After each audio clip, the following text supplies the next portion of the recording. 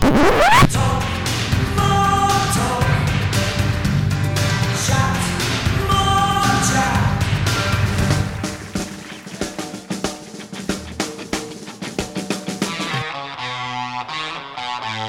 and love, everybody. Ringo here. Beautiful day in LA.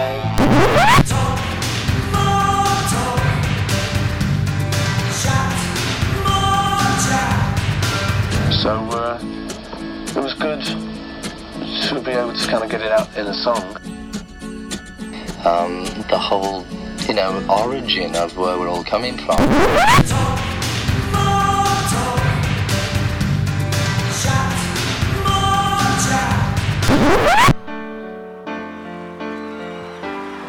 I'm prepared for death because I don't believe in it. I think it's just getting out of one car and getting into another.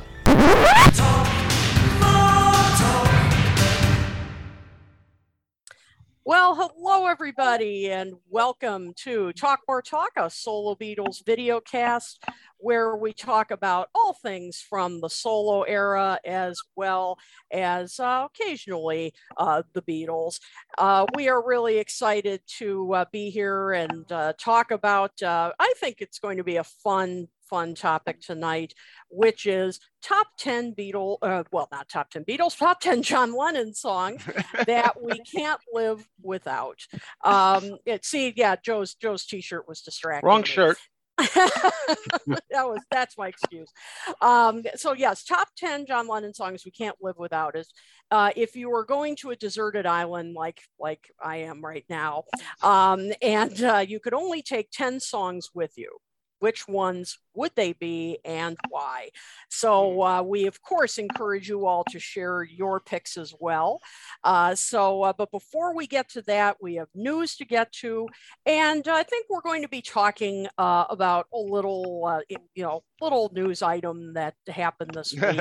Paul's return to the road. So we've got a lot to cover. And as always, we welcome your comments. So before we get to all that, as always, we'll introduce ourselves. My name is Kit O'Toole. I am the author of Songs We Were Singing, Guided Tours to the Beatles' lesser known tracks, Michael Jackson FAQ, All That's Left to Know About the King of Pop. And I'm the co-editor, along with our good friend Ken Womack, of Fandom and the Beatles, the act you've known for all these years. And I am so thrilled. It's been a while since all four of us have been here. And thanks to some illness, some conflicts, just a perfect storm of stuff. So but we're all back in the house tonight. And I'm just so happy to be here with my friends. Starting with, he is the co-host of the popular podcast and video cast, the Paul McCartney-centric Two Legs, where you will find shows on all things McCartney from the Wings years, the solo years, and they do tape shows, live shows. There's a great show that's up right now where where Tom interviews a fan right after she went to Paul's opening night show. It's a great show. Do check it out. So say hello to Tom Hunyadi. Hey, Tom, how's it going? It's going great. I wish I was where you are. I mean, but we all can't be the queen. So, hello, and Joe and Ken, it's good to see you guys again. And thanks again to Mark and Chip for covering for Joe and Ken. But it's always good to have these two back, and it's like home again. It's like the family is back together. That's right. Tonight. Yeah. Here. Yep. Indeed. And next up, he is the host of the very popular YouTube channel, Mean Mr. Mayo. You will find him discussing his adventures in vinyl collecting, his adventures at his local record store, where you'll find a great cast of characters. He does live chats, just a little bit of everything. And we should also congratulate him. He is now officially a retired man. So say hello to Joe Mayo. Hello, Joe. Hey, hello, kid. Hey, the Sun Queen. How are you? Queen. And hello to the two gentlemen that I love doing the show with too, Tom and Ken, who's not yet introduced, but you know, it's okay. Good to be here as always. Absolutely. We're glad to have you back. And last but definitely not least, here's a man that never gets any sleep, I don't think, because and I look all right, get ready for the list, folks. Because here's the list, folks. He hosts the syndicated show Every Little Thing, where he plays just that, every little thing from the solo and Beatles years, organized around really clever themes. He is the co-host of the very popular podcast Things We Said Today. How popular, do you ask?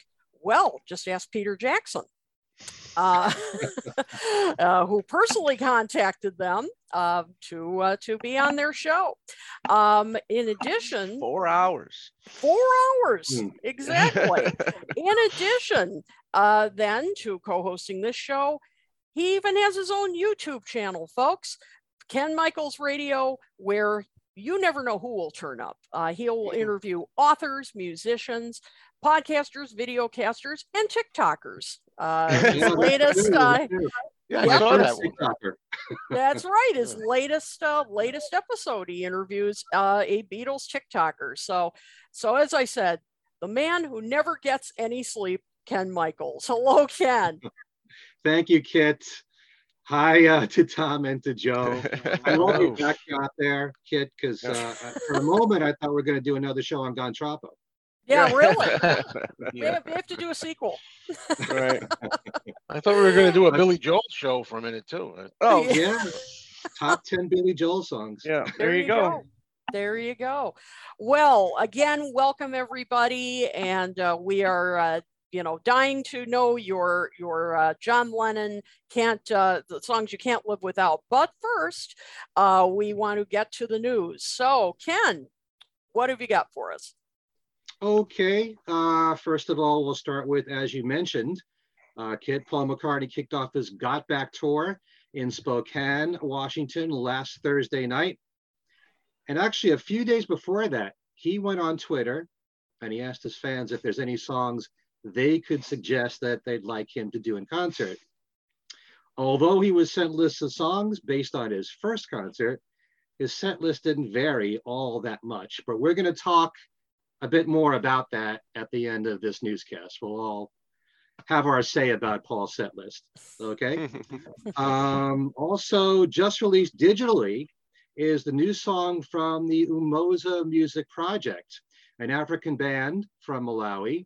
And Paul plays bass on their song called Home, which is the title track to their album, which is due out May the 27th. Paul recorded his bass during lockdown, the worldwide lockdown, at his home studio. The album features singers on the banks of Lake Malawi, collaborating with other musicians, many of which are from the UK. Really good song you should check out because it's on YouTube. Wonderful singers, these African singers, and you get to hear Paul play bass. It's mixed up pretty well. In fact, there's even a moment there towards the end where he kind of has, he does have a bass solo. How often does that happen? But check it out. The song. Yeah, I was going to say it is some of the even I'd say some of the best bass playing he's done in a long time. I mean, he's done some great bass playing recently, but wow, I mean the solo, and he's long, as we know, been fascinated with African music, and just incredible playing. So I agree. Check it out. Yeah, I'm glad this group reached out to him and asked him to contribute something, and so it's during lockdown, this was something that he spent time doing, so it's worth listening to. Again, it's the Umoza, UMOZA Music Project, and the song Home.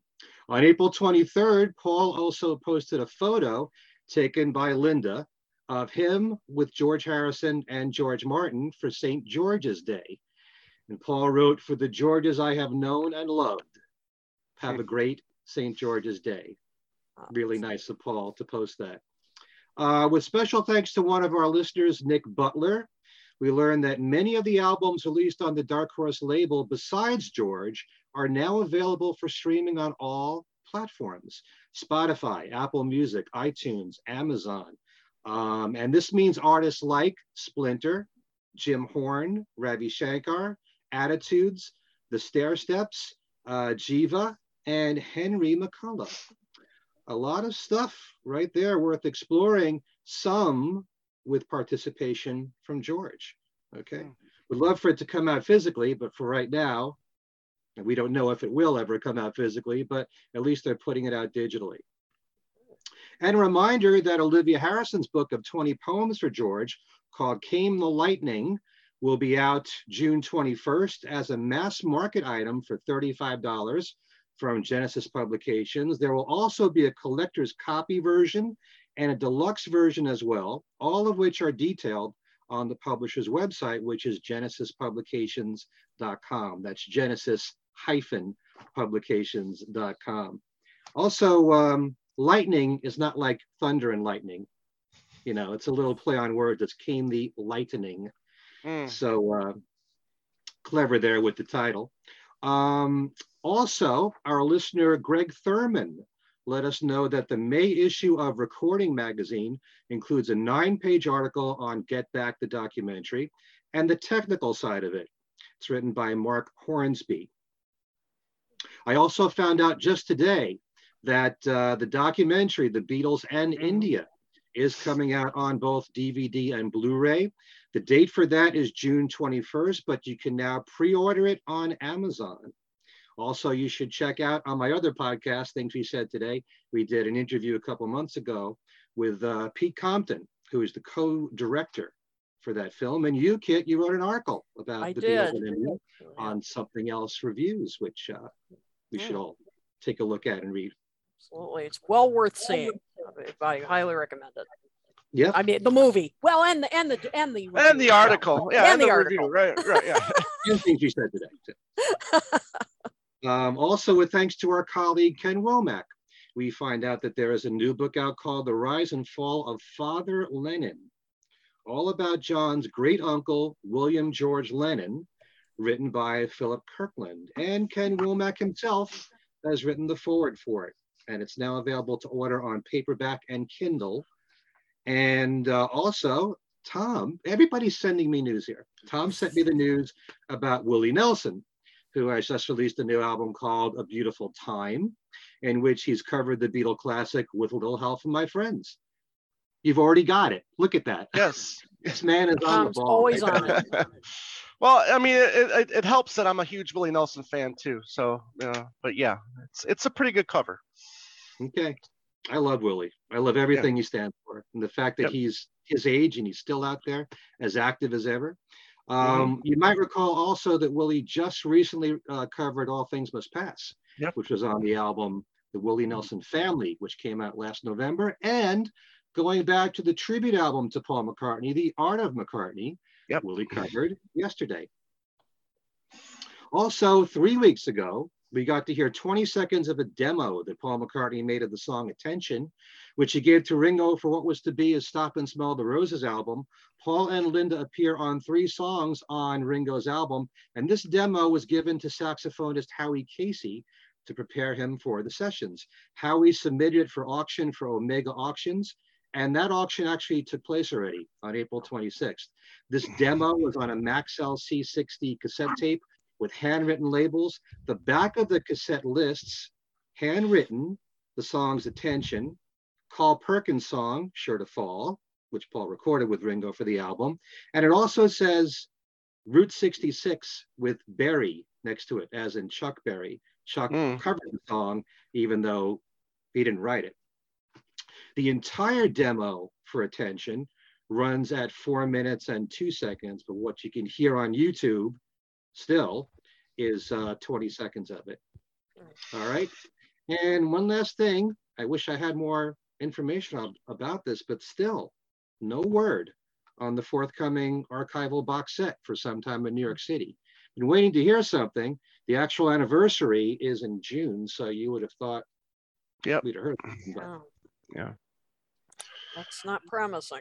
Right. One other thing too is I've noticed that we were supposed to get the Ringo the Fourth Record Store Day this past Record Store Day in April, and it looks like it was then moved to June. But then now looking at the June list, it looks like it's not there either. So I'm wondering now if it's going to be postponed to the the Black Friday Record Store Day. Yeah. So there are going to be 3 Record Store Days this year. Yeah. Wow. Yeah. Okay. Well, that's everything I got for now. All right. Interesting. Well, thank you, Ken. Always on the spot with the latest. And so now, before we get to our main topic, I'm sure all of you have seen all the discussions online for the past few days about Paul's opening night in Spokane, Washington, for his Got Back tour. And I always, when I say it, I hear Sir Mix-a-Lot in my head, but that's a whole different story. And come on. We, of course, got loads of reports from people who were there. As I mentioned at the beginning of the show, Tom did a great interview with Joan, who had seen Paul how many times? Over 60 times? That was her 68th time seeing Paul, and she's still going to see him another 7 during this tour, I think. Damn. Wow. That is amazing. So, so if you want to get a first impression kind of report, do, as I mentioned, check out Two Legs. But we do have, and I'm sure many of you have seen the set list. So let's talk a little bit about that now that we know what it is. So reactions. So let's start, well, since I talked about Two Legs, let's start with you, Tom. What are your thoughts on the set list? Well, before I start, let's just get the one thing out of the way. We're all grateful he's still touring. We're all thankful he's still with us. I mean, I think we can all agree that this means a lot to all of us, that we still have the option to see Paul McCartney live if we want to. I think that's a great thing. And, we were talking before we went live about, these, kids still get the, this opportunity to see him. And that's a great thing too.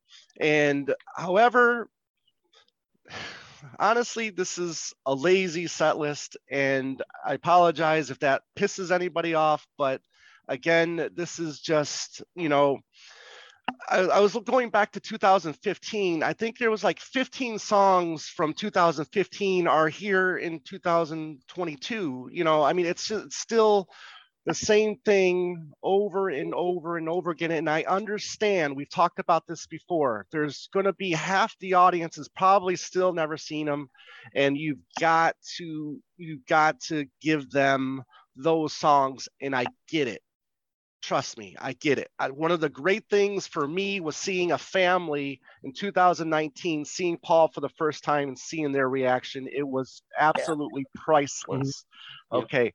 That being said, he's got another half of a fan base that wants to be, happy as well. I mean, yes, we're happy, okay, but and the show starts and we forget about the set list. We're just having a great time. But still, in 2015, he did something that I wish he would just continue doing from every tour past then. Do you remember what he did in 2015 that surprised everyone? A temporary secretary. Temporary secretary. Yeah. Okay. And that's all this would be the only thing that would make me happy, is just one song that you would not expect him to do.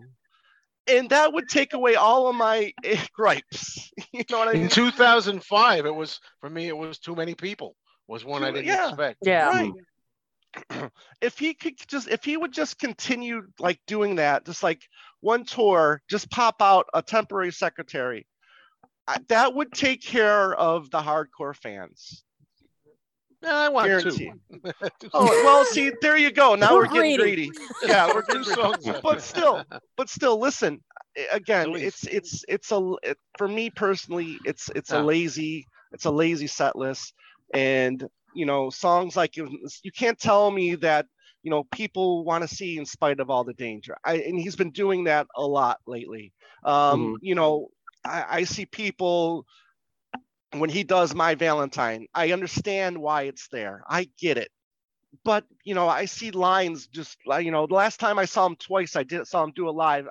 I saw lines of people just leaving, Beer you know, run. to go to the bathroom or do a beer run, you know. So it's frustrating a little bit, being for the benefit of Mr. Kite, you know. Why is he still doing that?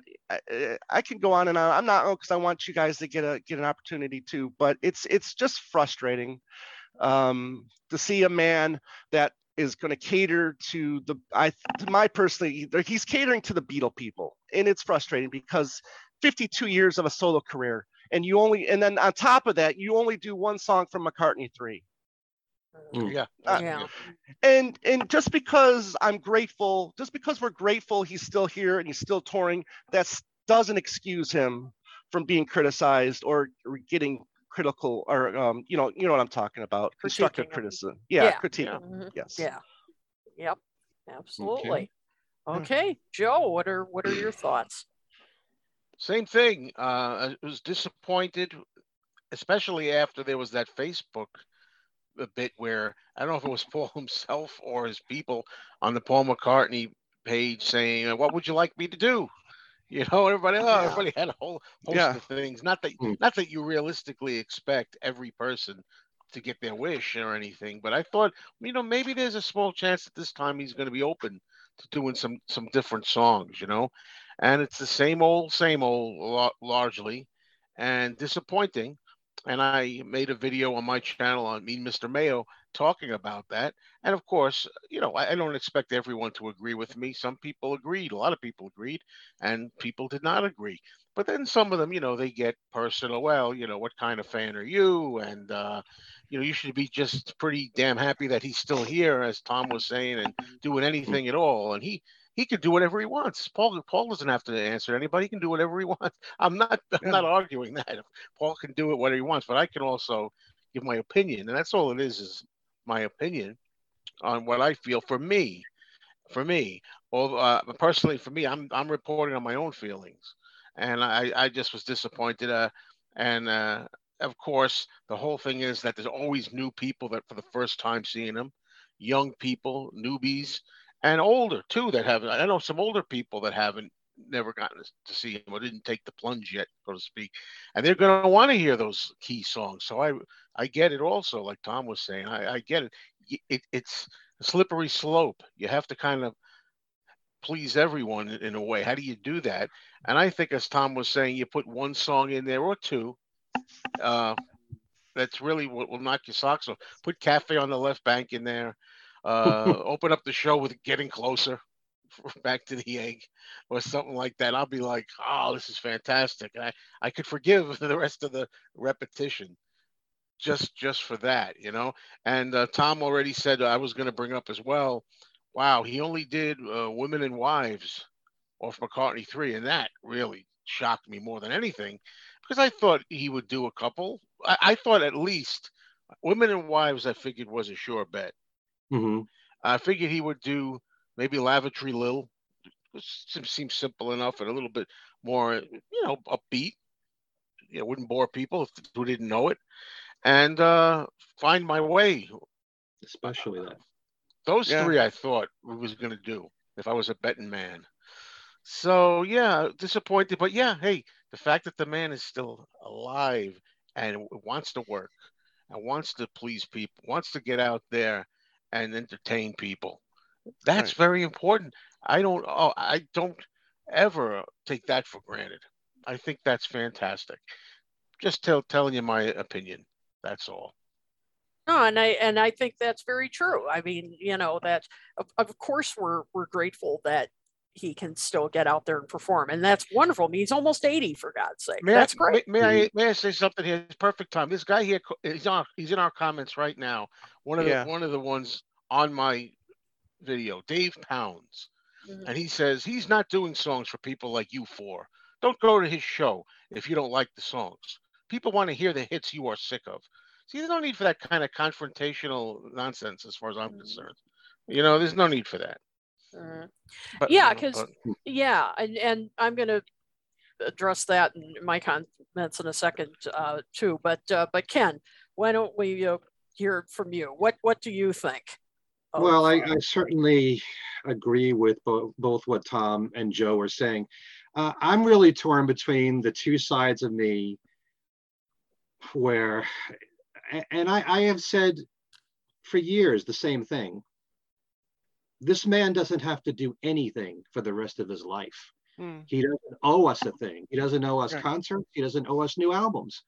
You know, if he wanted to spend the rest of his life with Nancy, with his kids, with his grandkids, he deserves it. You know, the fact that he's spending any time at all, no pun intended, any time at all with us fans here, you know, life is precious. He's almost 80. Every single day that he spends on this planet is precious, and he's spending it with us.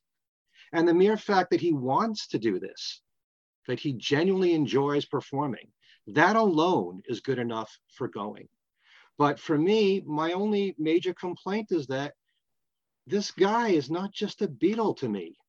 He's one of the greatest artists and songwriters of all time. If all he ever had was his solo catalog, he has one of the greatest catalogs ever from any artist. And, you know, I don't go to see Paul McCartney to hear mainly a Beatles concert. You know, I want to hear a cross section of everything from all the decades. And I'm not saying you have to go deep into all of his albums and play album cuts that weren't hits. You could play hits that he's never done live before. And we've talked about it many times. He's never done Take It Away. He's never done Hell on Wheels. He's never done With a Little Luck, you know? And Joe, you mentioned Getting Closer. Obviously, I think about the UK tour of 1979 when he was doing songs from Back to the Egg, and then he got busted in Japan, and we never got to see that tour in the United States. Wouldn't it be great if he pulled something out of Back to the Egg? Play Getting Closer, play Arrow Through Me, you know, anything. He's got Uncle Albert Animal Halsey, a #1 hit in the US, and he's never done that live ever in his career, you know? I've argued about The World Tonight, which I think would be a great live cut, you know? What can I say? I'm grateful that he does anything at this point. But if I had a catalog like Paul's, I'd be so proud of it, and I would want to showcase it. And it's going to be a crime when someday he's no longer with us and we don't have a lot of great songs that he's done that he's never done live before and never will, you know? And I get the fact, yes, he's got to do Let It Be, Hey Jude, those songs. Notice, once again, he's not doing Yesterday. Yeah, that was a real surprise. He wasn't doing Right Before COVID. People were making a point about that. It was a shock, you know? I mean, for a lot of people, that's a signature song for him. But, you know, I just think that he doesn't really, either he just wants to go out and have fun and enjoy himself and do this and entertain people. And he knows that everyone's going to love what he does. And that alone is enough for him. And he puts his ego aside and he doesn't say, well, I want you to know all these songs from my catalog that you may not know. So some people admire him for that. In fact, I remember when Paul was in Rolling Stone with the interview with Taylor Swift, and Taylor was saying those very same words. She admires the fact that when he goes out and does a show, he does what he thinks the public wants, not what he wants. Me, I'd rather he do only what he wants. I would find that far more fascinating, you know? But I understand, and yes, I've said this a number of times, and you touched on it, Tom. One of the great thrills for me in seeing McCartney live is to see somebody near you who's never seen him live, and to be so thrilled to hear these songs that are part of our DNA. You know, to see people be in shock when he does Live and Let Die with the fireworks. It's like, he's been doing this since 1975, folks, with Live and Let Die. You know, it's not, but so many people don't know that. I have a next door neighbor, just moved in recently, loves the Beatles, never saw any of them live. And I know it's shocking to think that there are people in this world who have never seen Paul or Ringo live or any of them, but there are millions of people that have never seen him live who are not going to complain about this set list. But if you know his catalog well, and you know there's so many jewels in there that he's never touched on in concert, I think it's a tremendous crime. And I wonder what the percentage of the audience, we can't really tell 100%, but what's the percentage of audience that have seen him multiple times already and who are seeing him for the first time? Tom, I think you were saying, you thought maybe, like you were just saying 50. Let's say it if it is 50-50. It might be 75% maybe have seen him already. Yeah. Right. I'm wondering. Maybe, who knows? Exactly. Who knows? But, it's still, you're pretty much ignoring, decades of your career, just to please a certain percentage of fans that are there. I know a lot of these kids, they love the Beatles and they want to share that with their older family member. I get that. But, excuse me. How about, what do you folks think of this? One really unusual song, like you said, a deep song or something you wouldn't expect him to do every show. Like just do a different one every show. One song. What would be wrong with that? That'd be cool. What would be wrong with that at all? Right. Yeah, exactly. Yeah. I think one more thing? Yeah. We're reacting to the first show. Right. Sure. Good point. Yeah.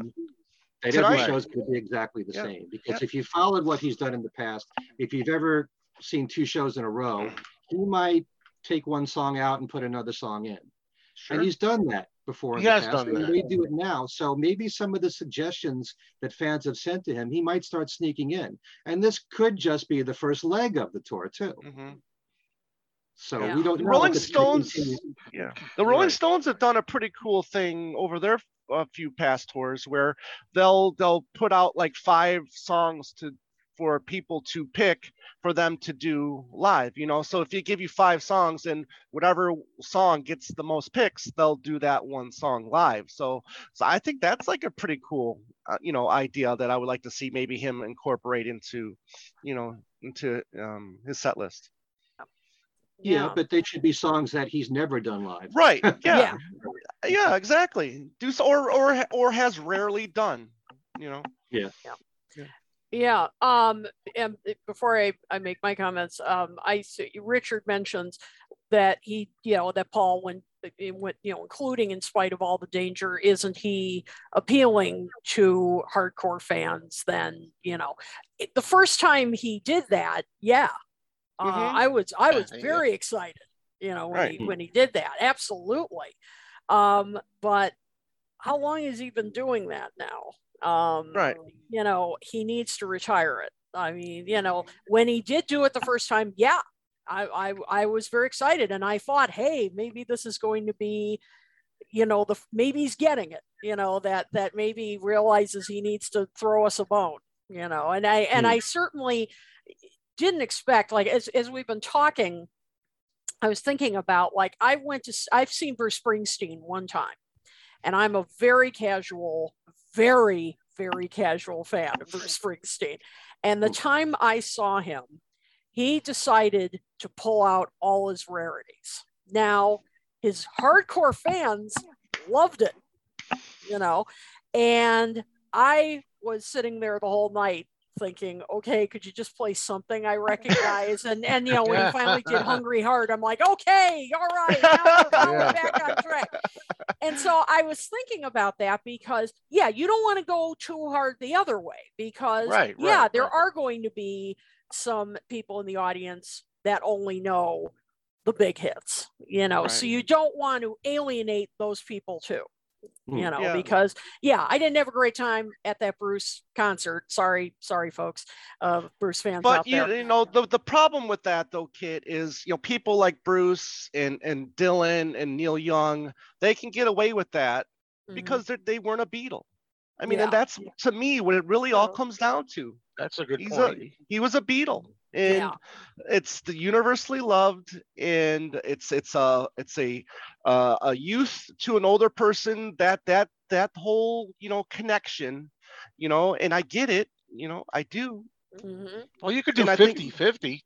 But yeah, 50 that's what I'm saying. 50% Beatles, 50% yeah, non-Beatles. Yeah, I mean that's what I'm saying. That I understand that he feels he needs to balance it out. So I'm not suggesting that he just replace everything with obscurities. Much as we in a perfect world, in my beach world here, would love it if he would go on a small tour, small venues tour, and do all B-sides and all. I mean, that'd be fabulous, of course. Yeah. But it's not in his personality to do that either. I mean, I don't think he has the nerve to do it. To be honest with you, I think it's like he doesn't want to. I don't know. Just I'm going to do what I want to do, and sod everybody else who they don't like it. That kind of. Paul wouldn't do that. Well, in a way, I wish he would. In some ways, kind of like what Ken was saying. I think everything in his life is a compromise here, because as you all know, he's a family man. He still loves recording. So he divides his time between that and touring. And if the number of shows that he's doing is not a lot, I mean, he's scaling it back each time, doing less and less, a significant amount, but less. He's not going to play small clubs. He's going to play very big venues. And the bigger the venue that you play, you got to play more songs that people know. It would be another thing. He could get away with doing an all solo concert tour if he announces it that way. Yeah. So that the public would be prepared for it. And so the fans who really love his solo career and really know it well, they know what to expect. Yeah. That way you won't get people who primarily want to hear Beatles, and then they'll be disappointed. Right. Yeah. Kit, one last thing. 36 songs, 22 of them are Beatles songs, with one being a Quarrymen. So you got 23 Beatles and a Beatle-related track. Yeah.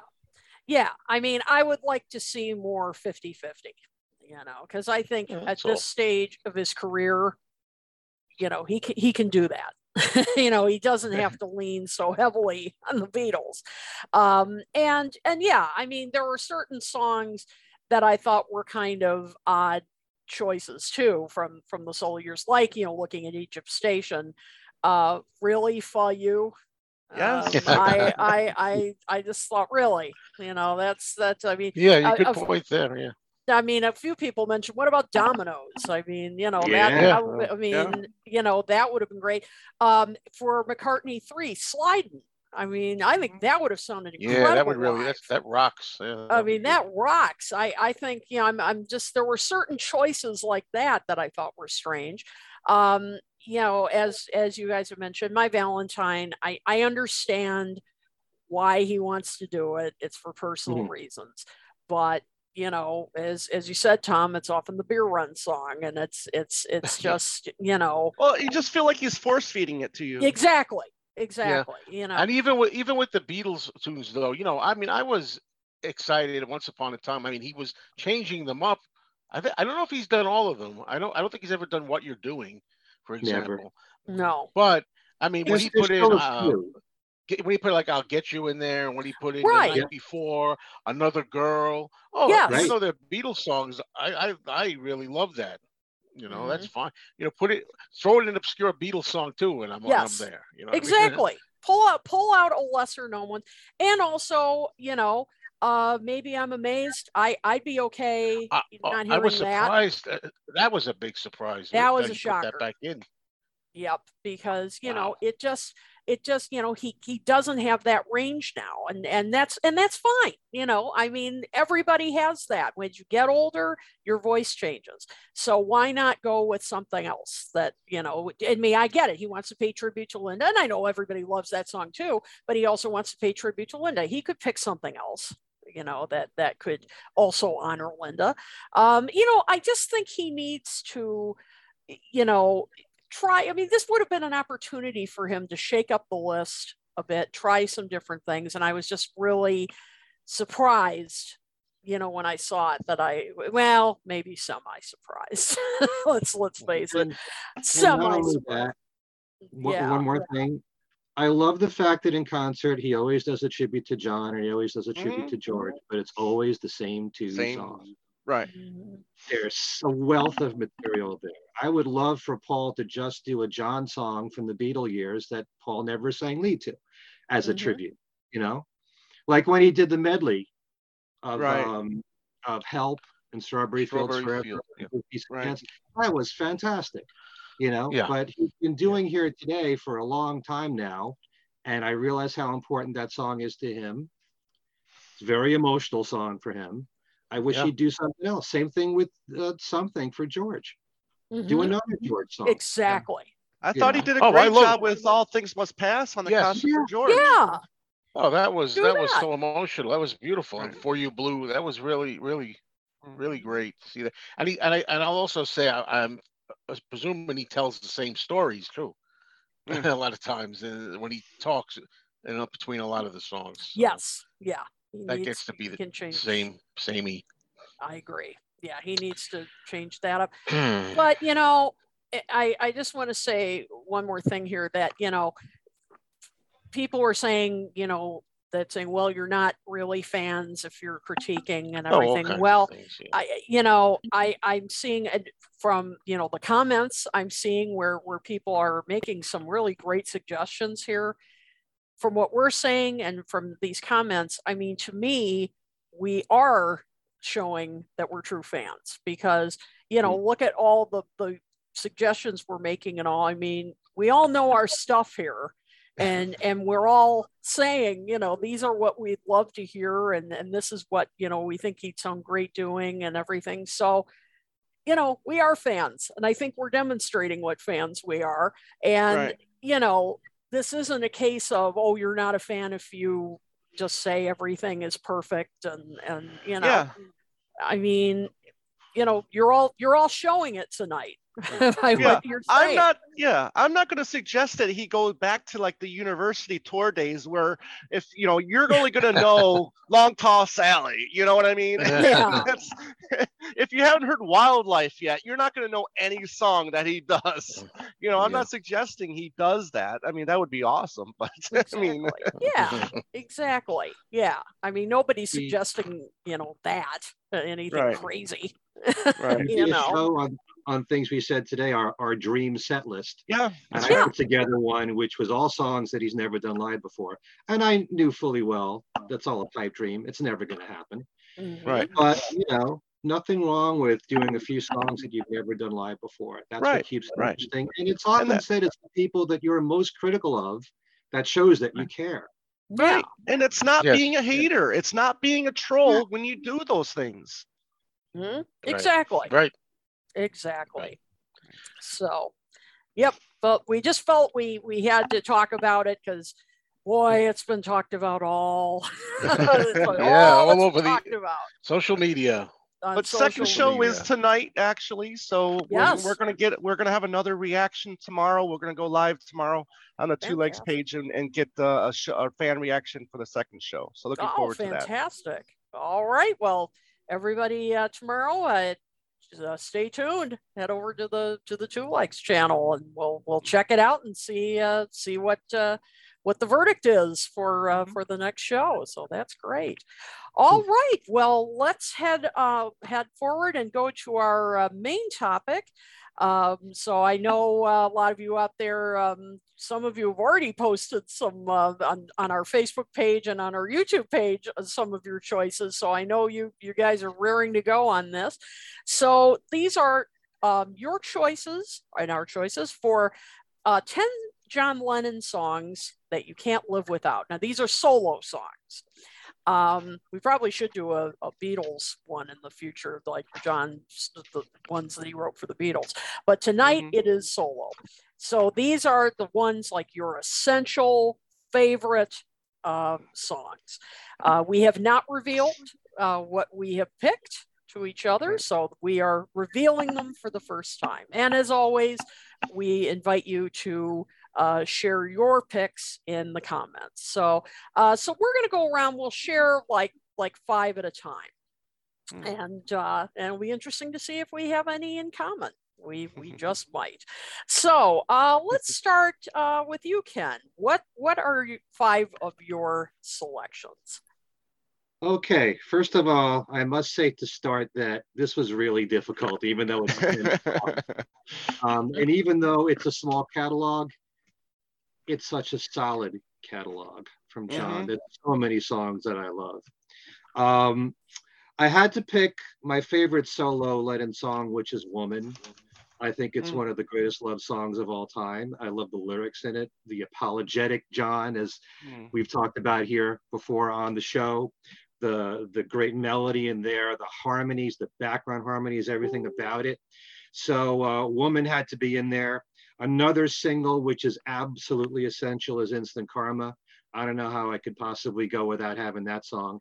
It's such a great rock song. And you could say, just to be superfluous, John's vocals are great on all these songs, really. It's such a great hook in Instant Karma, a great chorus. Everything about the recording, nice and raw. Love Alan White's drumming on it. Everything about it, really. Mind Games has to be in there. One of the best of John's singles, definitely. Great song, great production behind it, kind of Phil Spector-ish. You know, everything about it I love, the arrangement of that song. I also had to put, as the years go on, I especially love Scared from Walls and Bridges. Again, tremendous vocals from John. You know, especially when he's going in the high notes, you do it so well. You know, those vocals are absolutely amazing. You know, I love the werewolf sound at the very beginning of the song. Yes. It's produced so well, really. And I even love, you know, the more bare bones version of that. You know, that was on Men Love Avenue, for example. Sometimes when it's just John and piano and not much else, it's just so powerful that way. Speaking of powerful, I had to put God in there. I mean, it's such an incredible song. The statement that he's making there to, you know, to put down the idols and the icons of our time and to say, I just believe in me, Yoko and me, and that's reality. And to say, I don't believe in Beatles, the guts of the man to be able to say that, how brave that was of him. You know, everything about the Plastic Ono Band, which has been said so many times over, the simplicity, the rawness of it. Ringo's drumming is outstanding in the song God. And the piano playing is just right, has kind of a gospel feel to it. So those are five of my 10 right there. These are not in any order, although Woman has to be at number 1. Yeah, it's just amazing, you know, no matter how many times you hear God, it's just still shocking, you know, when he gets to that part. Really, I don't believe in Beatles, and the music drops out. I mean, even all these years later, there's still a part of you that goes, oh, you know. I mean, it's just amazing, and it just still hits so hard, and it's so honest. You know, it's just amazing. All these years later, it's still stuns. What a brilliant move that was to stop the song right after Beatles. Right. You know, mention the other people that he admired so much, like Elvis Presley or Dylan, you know, and then Beatles, and then it stops. Wow. Yeah. Really. Quite a punch. Yeah, it is. It's a gut punch. Yeah. It really is. All right. Okay, Joe, what are your picks? Well, I don't have them in any order either, and I do not have God on my list, even though I love the song. I was kind of looking at it kind of as if I was on this desert island, you know, it's hard when I want to hear God as one of the 10 songs only, you know. I don't know about that, so I didn't put it on there. But again, the first one I have is Instant Karma, the single. I mean, it's fantastic. It's a powerhouse, great production, bass, Klaus Vormann, drums, Alan White. I like how the whole history always, whenever I hear the song, I'm thinking how quickly it was recorded, written, recorded, because like, let's just get it in a day, you know, let's do the whole thing. the day. And that kind of shows in it. I just love the sound of it too. It's a little gritty sounding, just enough of the distortion, but not too much. So yeah, I think that's one of his best songs, and also a great single. So that's the first one. Then I have, and I for some reason, I keep a straight face, kid, a poker face, because I think you're going to have this one on your list. We'll find out if you have this. Crippled Inside, I put on mine. John doing a little country, twangy sound. Nicky Hopkins, the piano. You got George Harrison on the dobro. What I like about it is the message of the song too. It's so true. There's people out there that think they can just try to look like everything's all right all the time or whatever. But if something's really bugging you and you got some heavy laundry, maybe it'll show in your eyes. You can't really hide when you're crippled inside. I like that. It's a little country-esque Lennon. As close as you can get, maybe. So then I went with the Mind Games song, Mind Games single. That could be. It's hard to think of a favorite solo John song for me, but that's right up there. I enjoy it better than Imagine these days, maybe because Imagine is kind of played out, a little fatigue in there. You don't hear Mind Games, maybe at all, or nearly as much on radio stations. And I don't know. It's just something that is fresh to me, at this point. Plus, it'd be a little weird saying imagine all the people when you're the only person on an island too, Yeah. Well, I guess you have to imagine it. I don't know. There you go. Imagine there's other people. Imagine there's people. Period. Well done, Joe. Yeah, well done, Joe. And I was doing an interview with Rachel, the music ma'am, the other day, and she brought up a point of something I'd always thought and I always liked. I love that cryptic ending as the song trails off. I want you to make love, not war. I know you heard it before. Kind of a little tongue in cheek there at the end. I love that fade out on there, which of course that was the idea, the genesis of the song to begin with that John had when he was singing "Make Love, Not War." I know you heard it before. That was mainly what he had at first, right? But there's something about the sound of it. I don't even know. Since I was a little kid and heard it on the radio and had the 45. I don't know. It just sounds a little outer spacey, a little UFO-ish. Maybe it's because of the production on it.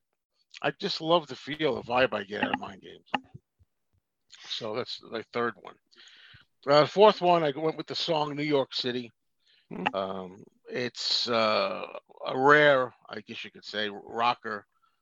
It just pulls all the stops out for John. And you got...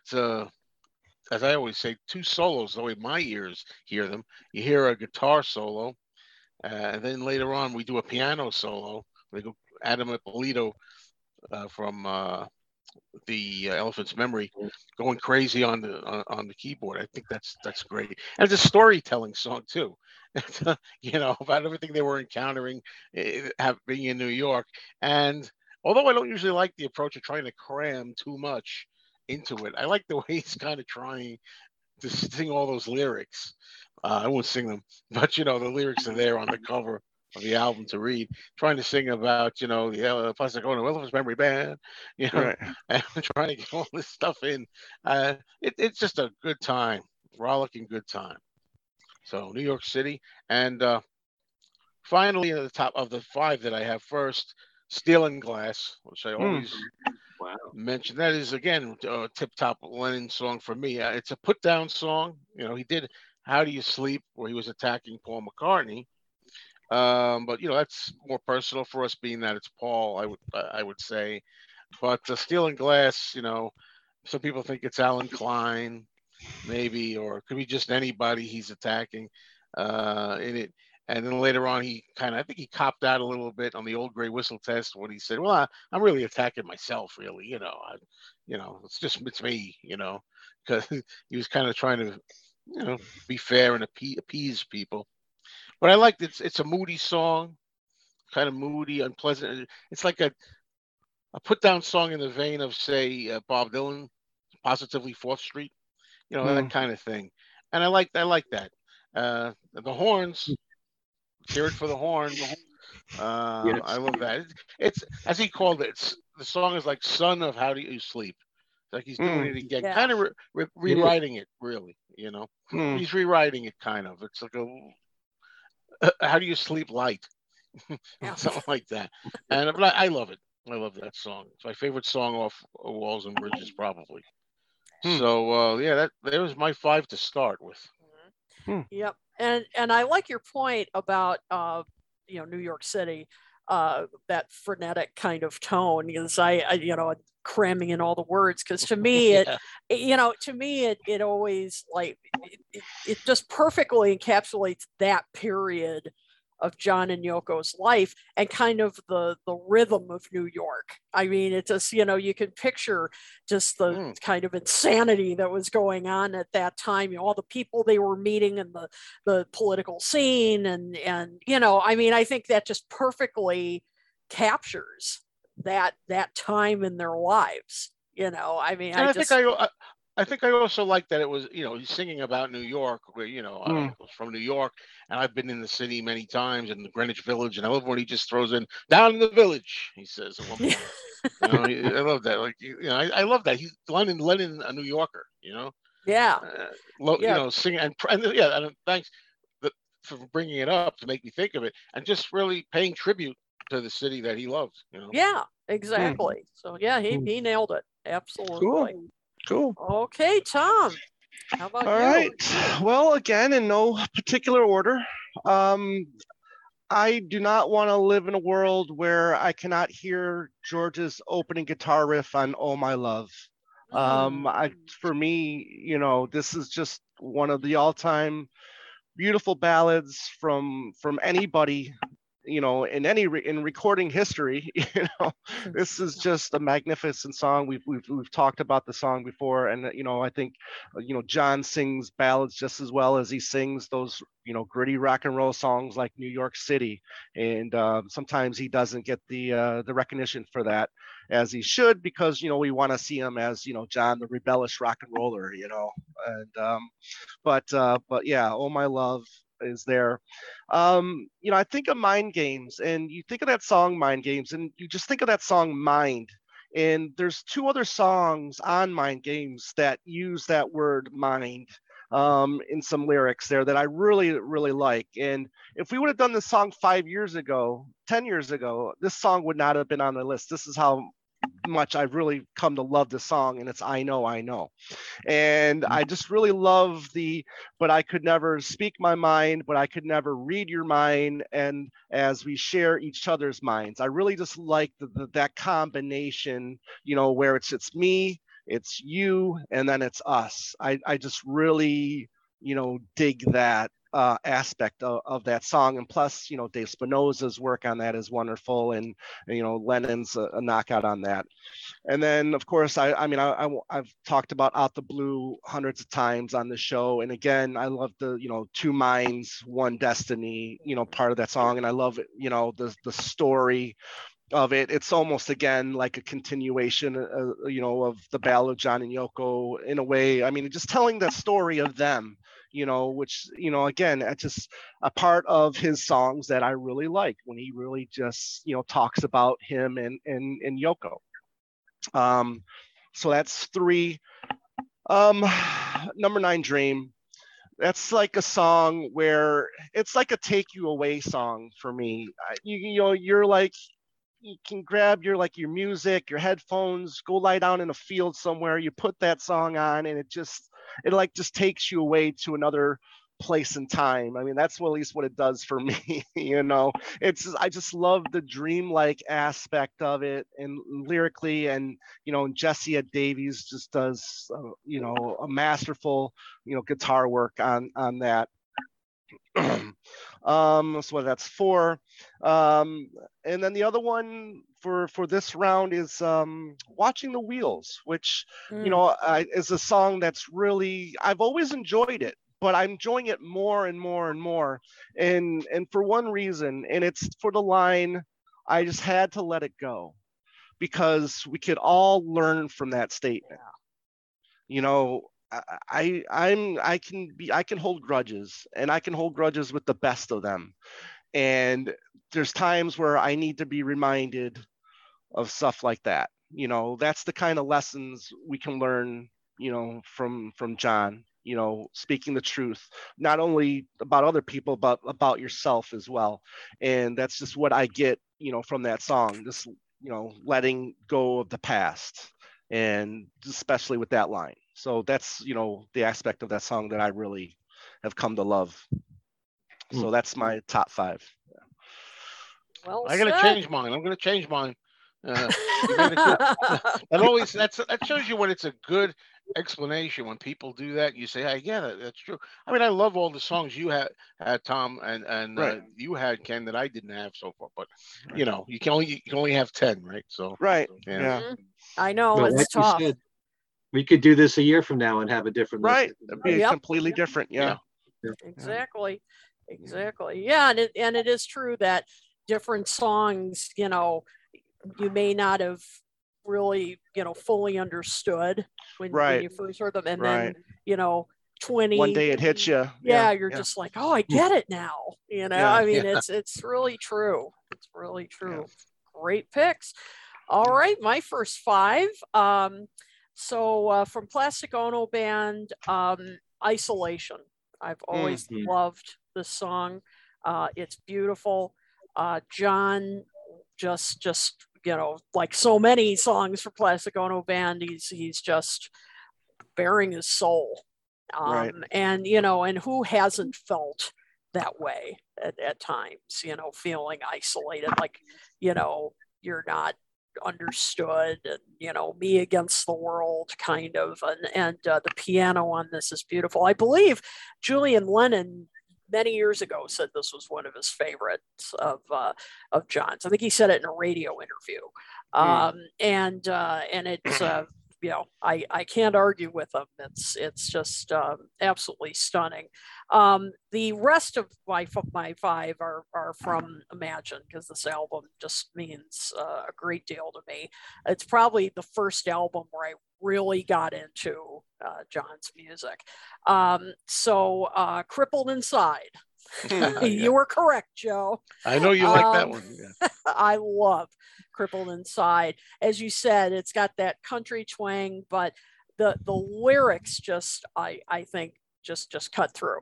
It's so true. You know, I mean, you just, you know, one thing you can, you know, you can have as much money as you want. You can hide, you know, you can you know, hide through you know, wearing fancy clothes or whatever, but you know, one thing you can't hide is when you're crippled inside. You can't, you know, you can't hide your true self. Whether it's, you know, your pain or whatever it is. I just, you know, it's just one of those songs that just the lyrics just cut through. Great, you know, and even though, I mean, it delivers this serious message, but yet the song is kind of jaunty, you know. I mean, it's, you know, it has this almost, you know, cheerful, you know, but it's, you know, but it's quite serious. So it's got that really interesting juxtaposition. My opinion, one of the best diss songs of all time, How Do You Sleep? I mean, yes, I get it. I know it's about Paul, but come on, the lyrics are just so clever. And it's one of John's best vocal performances. I mean, that, you know, when he sings that, oh, how do you sleep? I mean, it's just that snarl he gets in his voice. Wow. Got some great guitar work from George. The strings on it. I mean, it is just perfectly arranged and produced. You know, if you're going to do a diss track, do it right. And this is That's I well mean, said, yeah. You know what I mean? And I mean, I think probably maybe years later, even Paul had to say, that's a good song. It may be about me, but that's a good song. Now, wouldn't that be funny if he did that for the tribute to John and the shows? Oh man, how funny would that be? Nobody, that would be so cool. Well, I'm going to get my ticket right now if he does that. Like That front would be row. Right. major headline around the world. Right. Yes. I remember John said somewhere. Well, one of the things that I didn't like is there was so much talk about Paul being in a song that they missed it. It was a good track. Right, it was a good track. Get the Yeah. It Paul is. stuff. And then Yoko actually says so. It's beautiful. It's beautiful. It's a good song. Yeah. It is. I think it's one of his best. I mean, I hate to Right. say it, but it really is. Give Me Some Truth. I that is just, I think, another one of his finest vocal performances. Great lyrics. Just a virtuoso performance, some tongue twisters in there, just passionate, angry, and sadly it's relevant no matter what decade, even today. I mean, it's scary. He may refer to Nixon in it, but I mean, you can apply it to virtually any time. And again, it's just a great performance, and one that's a little out of left field, but I've always loved I Don't Want to Be a Soldier. From day one, I've always loved it. I think I like the jazz aspect of it. It's kind of has that little jazz freeform kind of jam to it. I think that might be what I respond to. I really enjoyed the song nowadays, Kit. I really do, but it took me a while. But I really like it. Yeah, I think it is because it's, it might be hard to get next to because it's got that loose quality to it. It's, but I think that's what I like about it. And the lyrics are just kind of poetry, like he's just almost sounding like he's, singing off the top of his head. It's just very different from him. And I've always liked it, because it's just something different from what he's done before. Yeah. So just a little one out left field there, but I've always liked it. Nice. I was going to say, for most of my life, I Don't Want to Be a Soldier was one of the few songs. That and Angela, I didn't really care for, and now I love both those songs. Yeah. But I love I Don't Want to Be a Soldier for the very reason you said, because it's so free form and it's so different from everything else that John had released. And it's kind of interesting if you listen to all the different versions that exist. Right. He went through a lot of different arrangements of it. Right. So at some point he had to settle on this. Right. Yeah, and I think that's why I've come to appreciate it more myself, Ken, because like you said, I mean, when you get that Imagine box set, and you listen to all the different versions that are on that set, you appreciate, all the effort that was put into that song to get it to where he was finally happy with it, Yeah. So. Right. Exactly. Hey, Paulina, I wonder if Paulina's watching. I wonder if John would have, if he was alive today, if he would have rewritten the song today. Could be. Could be. You never know. And there are other fans of Soldier out there. Yes. Yeah. All right. People like I don't want to be Mark.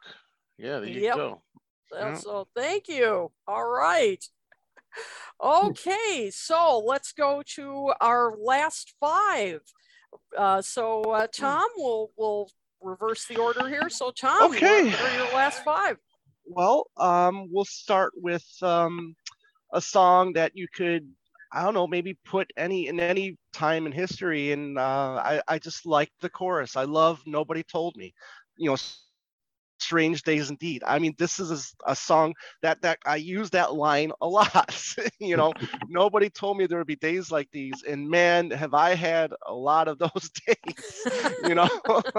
Over the last 30 plus years of my working life. It's just a fun song. I love the back and forth.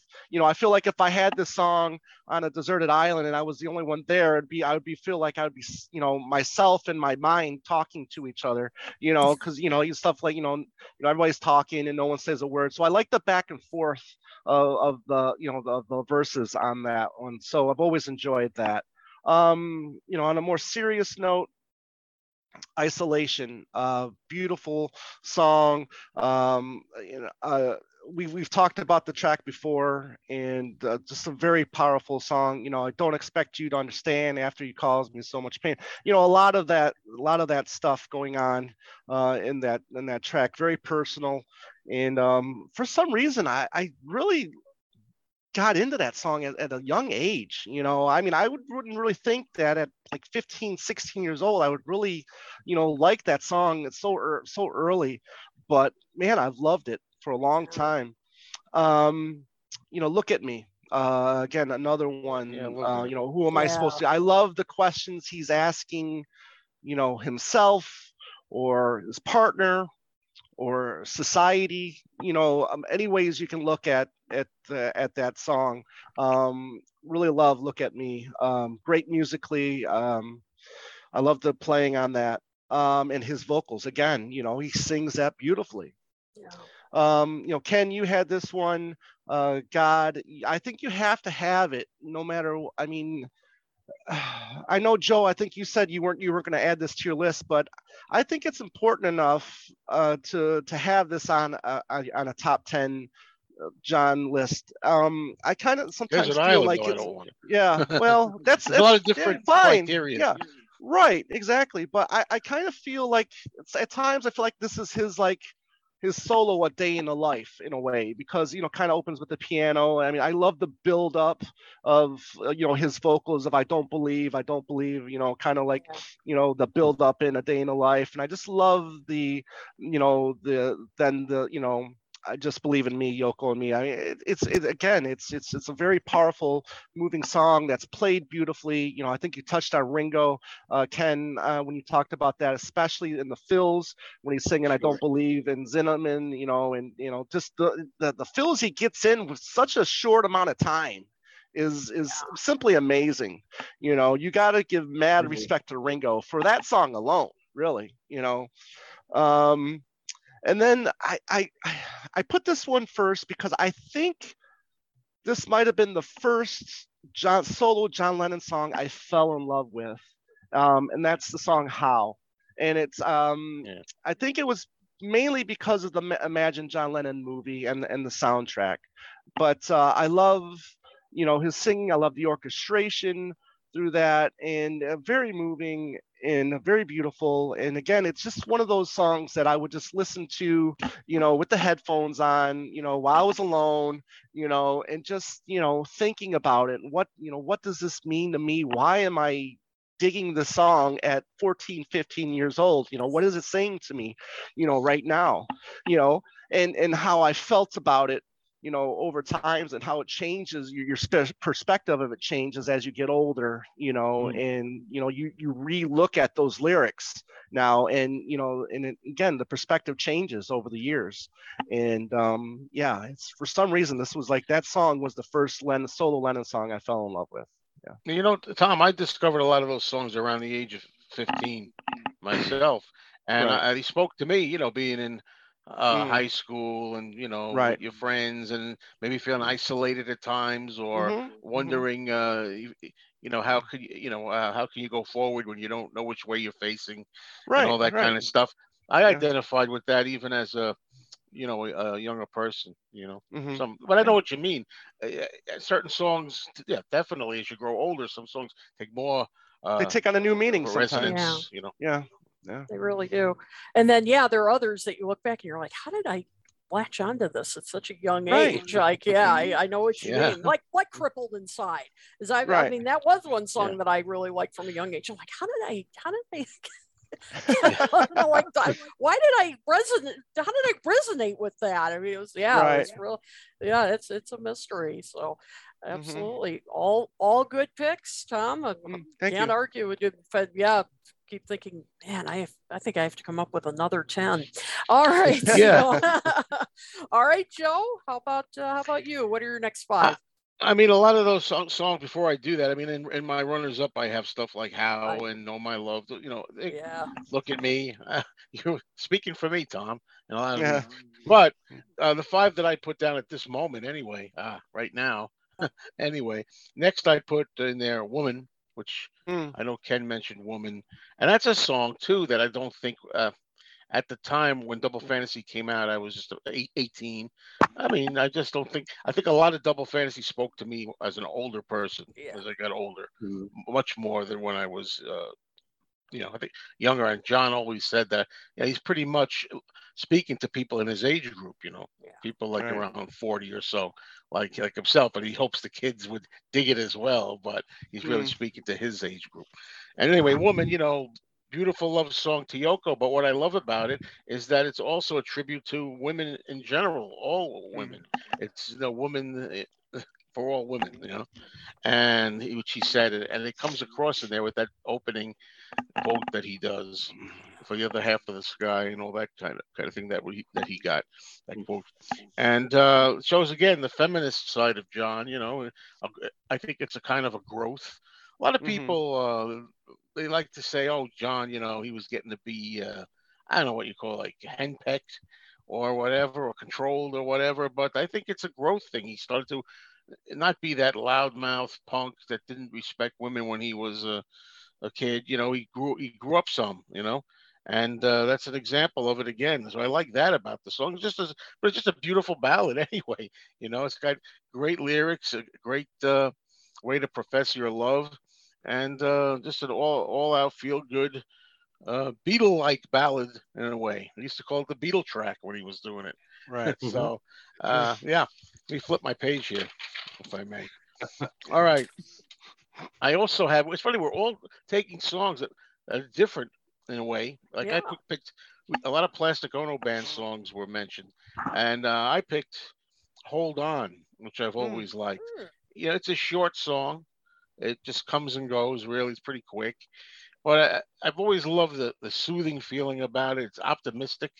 John's not optimistic that often on that album, but he has a good outlook on that, Hold on, it's going to be all right, that kind of thing. And sometimes you have to tell yourself that when you're in your doldrums, that, it's a feel good thing, makes you feel like there's hope. And I just love the whole feel of that song. And then next I have a song I've mentioned a few times from the Mind Games album. And I want to pronounce it right. Aisumasen, which means I'm sorry in Japanese. I love that track. What can I say? When I listen to it, it's painful, but you can feel the guilt that John's experiencing, and he's apologizing again for having hurt Yoko. Steady theme. Again. Yeah, I think it's deja vu. Every time I say that, I think you said that in the past. Yeah. If it produces great music, again. who cares? Yeah, exactly. Right. You can apologize all he wants. If Paul could be that honest, I would love it. Right. But anyway, and a stinging guitar from, I think David Spinoza plays the lead solo in there. There's another guitarist, I think, in there, and I forget the name. The lead guitar is David Spinoza. Because I love, that whole guitar bit that takes up much of the end. Oh, it just really moves me. It's just a real intense song, and I really love that song. Then for some fun, I went for another Mind Games track, Tight As. Yeah. It's just kind of a rocking reggae nonsense song, sexual innuendo, drug innuendo in there, and just a goof again.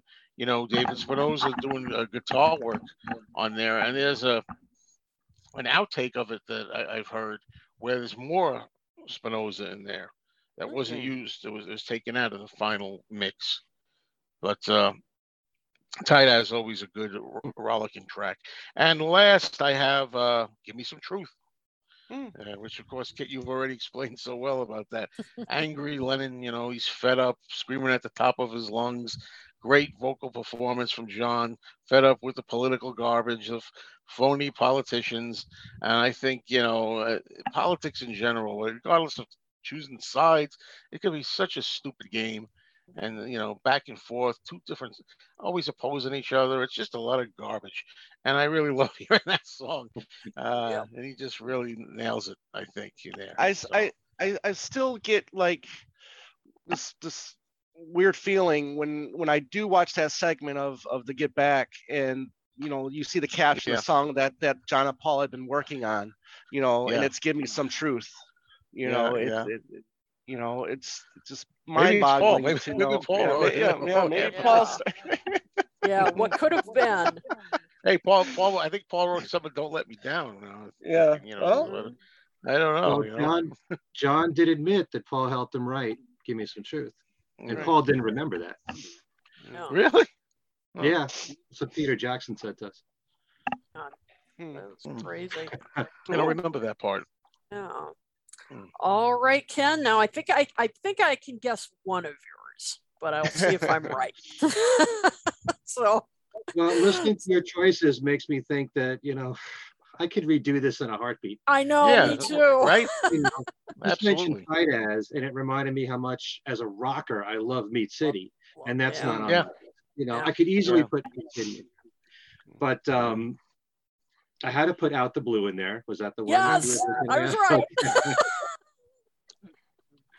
You know, it's a funny thing when we think of John. So many of us think of him for his lyrics, but sometimes you can love a song just for a melody and the whole arrangement, and John's vocals alone could sell me just on that. And like, I think you were talking about Crippled Inside, Tom, and you know, how you got the song so early on. I love the song just for how catchy it was. Later on, you listen to the lyrics and it's like, yeah, I understand what you're saying here. So there's so many aspects of a song where you can love it for different reasons, and then you can find something else to love about it. Right. And so in the case of Out the Blue, I always loved it first for the melody and for John's vocals. And then you read the lyrics. Out the blue, you came to me and blew away life's misery. Wow. Just that alone. It was like everything else before you didn't matter that much. Here you are. This is what mattered. Right. You know, some of the lyrics in there are just so fantastic. All my life has been a long, slow knife. I was born just to get to you. Yeah. You know, anyway, I survived long enough to make you my wife, and two minds, one destiny. I love that line in Out the Blue, and I'm glad that it's a song that's gotten more recognition through the years. Really is a great love song. Should never be overlooked in John's catalog. The other one is I Know from my talked about here a lot. I've always loved the song. It reminds me, it is very Beatley, much the same way that Woman is melodically, and the harmonies and everything. And, for all the reasons Tom was talking about with I Know. I love that song. Always have. Girl Old With Me has to be in there. I mean, you talk about simple lyrics that say a lot. Grow Old Along With Me, the best is yet to be. Inspired, of course, by the Brownings, the married couple there. And I used it as one of my wedding songs. You know, face the setting sun when the day is done. God bless our love. God bless our love. Simple words that pack a lot of punch. And, you know, they did say that it is like a wedding song and would love for it to be a wedding song. And I hope more people do get to use it for that. It's just a beautiful song, great melody, love John's vocals. I know I say it all the time, but that's a major selling point in John's recordings. One of the greatest singers ever, one of the greatest rock voices ever. You know, mentioning Nobody Told Me, I love that song to death, but for several years now, I've really been digging I Don't Want to Face It. What a great that is. And I love in the comments in there, and the lyrics, kind of like Nobody Told Me, had so many great lyrics in it, but will save humanity, but it's people that you just can't stand. From John, and great bass playing in that song. It's so edgy. I just love it. And it could have gone on a few minutes longer, and it's kind of short, but that makes you want to hear it more and more and more. I love I Don't Want to Face It.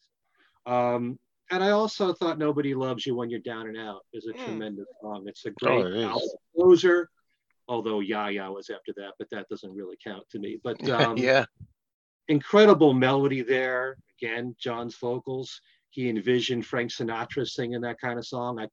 I could see John singing it, walking away in the distance somewhere, like on the beach or something. Very depressing song. Nobody loves you when you're down and out. Nobody sees you when you're on cloud nine. Everybody's hustling for a buck and a dime. I'll scratch your back, you scratch mine, or what was it? I'll knife. Everybody loves you. 6 foot in the ground. Yeah, that would make I'm curious to know if any country artist has done that song, because that screams a country song to me. You know, Frank Sinatra. No, like a Waylon Jennings or a Chris Christopherson or even Johnny Cash, I can see singing that song. Yeah, that could work. Also as a blues version. Yeah, True. Right. Yep. Definitely. It's really powerful. Love the whole arrangement of it with the horns too. Yeah. Yep. Good picks. Yeah. Yep.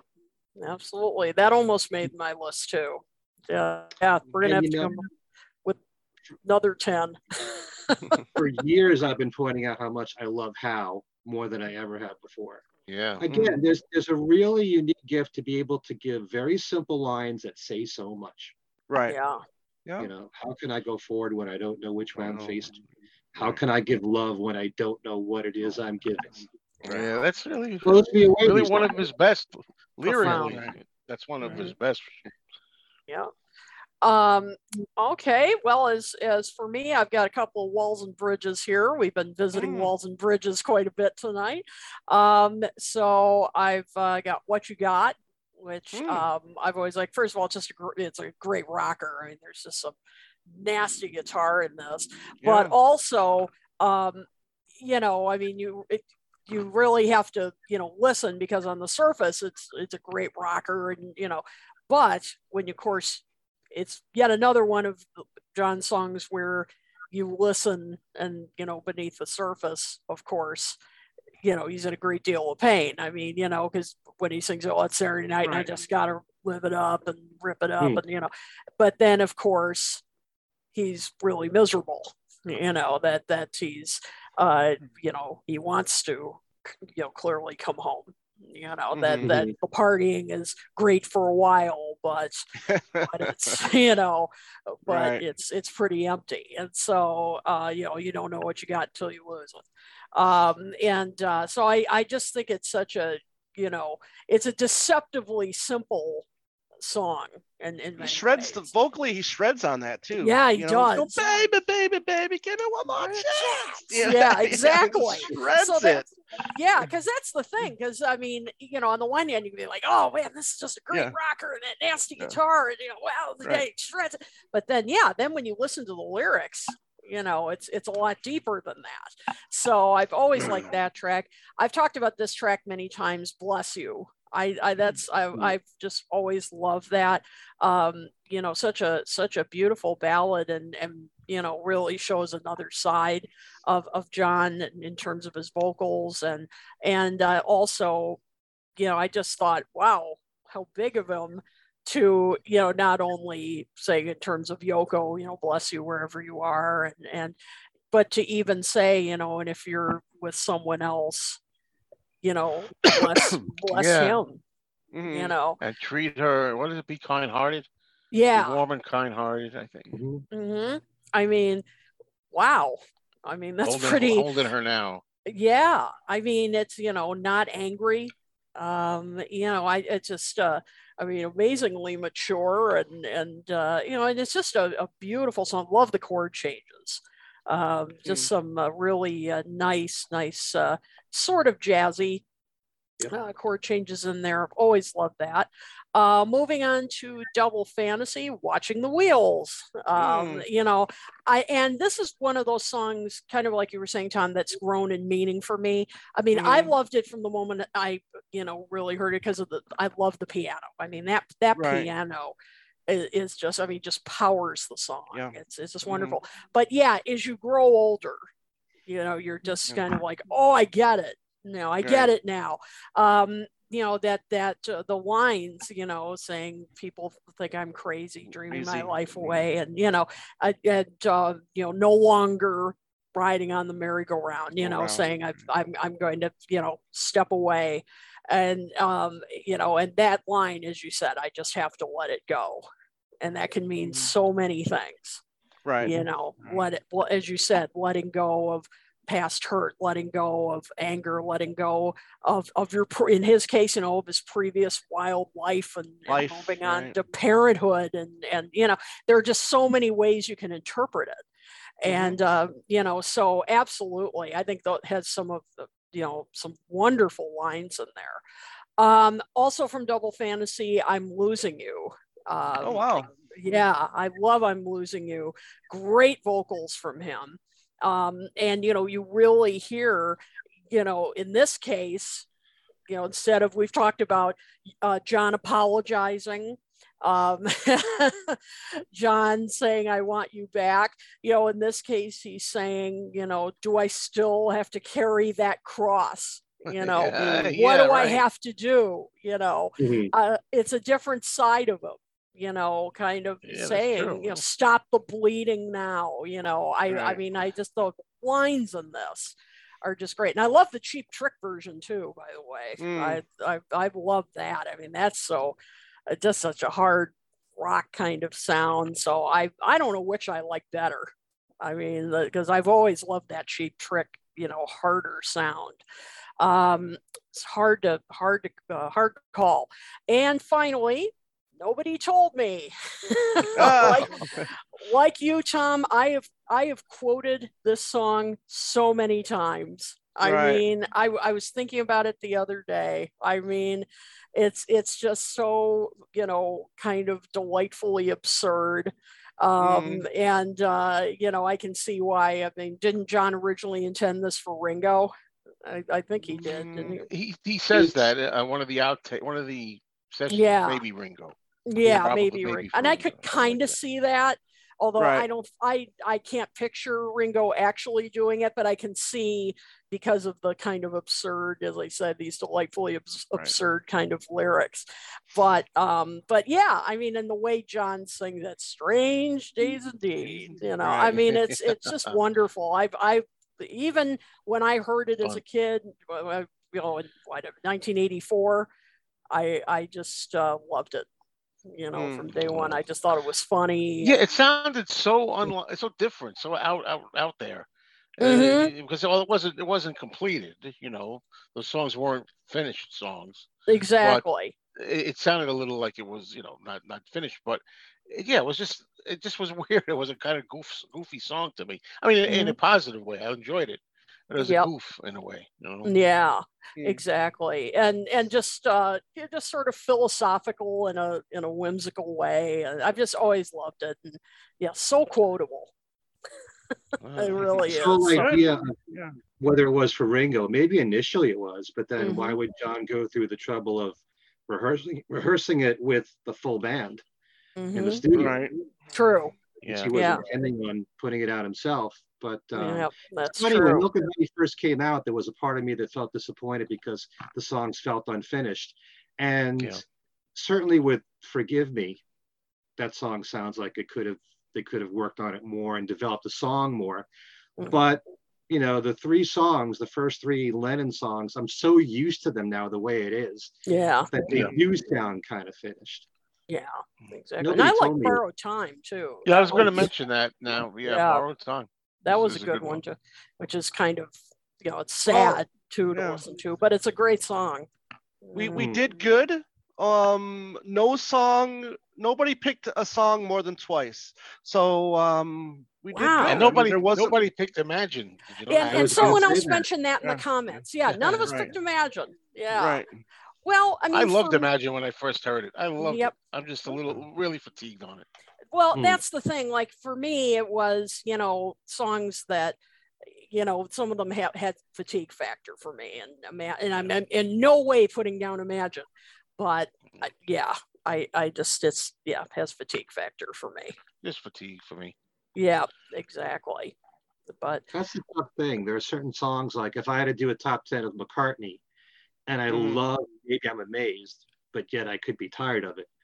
Yeah. Put it in there. Right. Yeah. It depends on the criteria. If it's what's his best songs, you put it on. What songs right now are you like really like now the best? Feel the best? Maybe different you wouldn't be as inclined. Right. Right. Yep. Ask us next week, and we could give different answers. But these are the ones that hit us. But actually, some of these, I think, we've kind of known for a long time that these are favorites. I mean, some of them we cited, we love since childhood, teenage years, all that. Plus, don't forget with John, we were robbed. Yeah, that's true. We don't have as much as we should, really. Yep, exactly. Yeah, that's the thing. I mean, wish wish we could have heard, much more. But at least we have it maybe not as big a catalog as we would have liked, but a stunning one that we do have. So, it gives us more of a chance to cherish it. Yep, indeed, absolutely. Which we all do. So yeah, we sure do.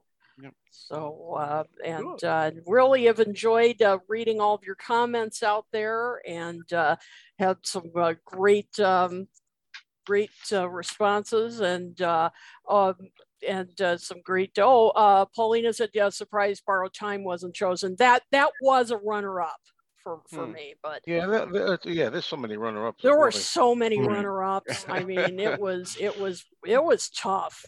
It was really tough. I had Working Class Hero on here as one. I had.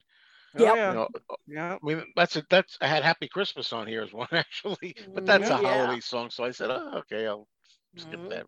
But yeah, you guys have had a lot of great lists yourselves, and I mean, there are just so many wonderful songs to choose from. But thank you for sharing all of your favorites as well, and of course, keep the conversation going. Let us know what your choices are. Marcus, it was Beautiful Boy chosen. No. Yeah, that's true. Yeah, interesting. It's a great song, but I mean, I love the song. Might be fatigue. I don't know, but no. Nobody picked Do the Oz. No. I actually like nobody picked Starting Over. No. Nobody picked Starting Over. That's true. Yeah, that's true. Number 9 Dream. Did somebody pick Number 9 Dream? Did you? I did. Yeah, I did. Yeah, Tom did. Okay. Yeah. Sorry. Yeah. Nobody picked whatever gets you through the night. Yeah. Yeah. I may be more inclined to pick it now. I like the way it was mixed on this compilation. Yeah. That made a big difference. That is true. Yeah. Do we have time to get Ken and Joe's quick thoughts on Tug of War from what we did 2 weeks ago? Ken, do you want to Yeah, we could do a quick summary. Sure. Yeah. I really enjoyed the show. And first of all, let me just say how much I admire Chip and Mark for the 8 Arms to Hold You book. It's been a pleasure for me to interview them. And I think that they deserve so much credit. It's probably the most essential solo Beatle book that's out there. I only wish that it was updated. Right. Up till today.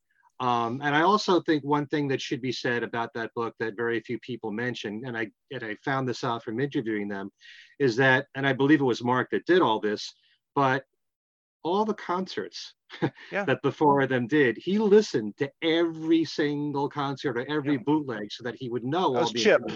That was Chip that did all that? Or was that Mark? I think that was Chip. Mark. That was okay. Chip. All right. Sorry, Chip. But anyway, we owe a lot to them for putting out that book. But their comments about Tug of War, there's a lot that I didn't agree with at all.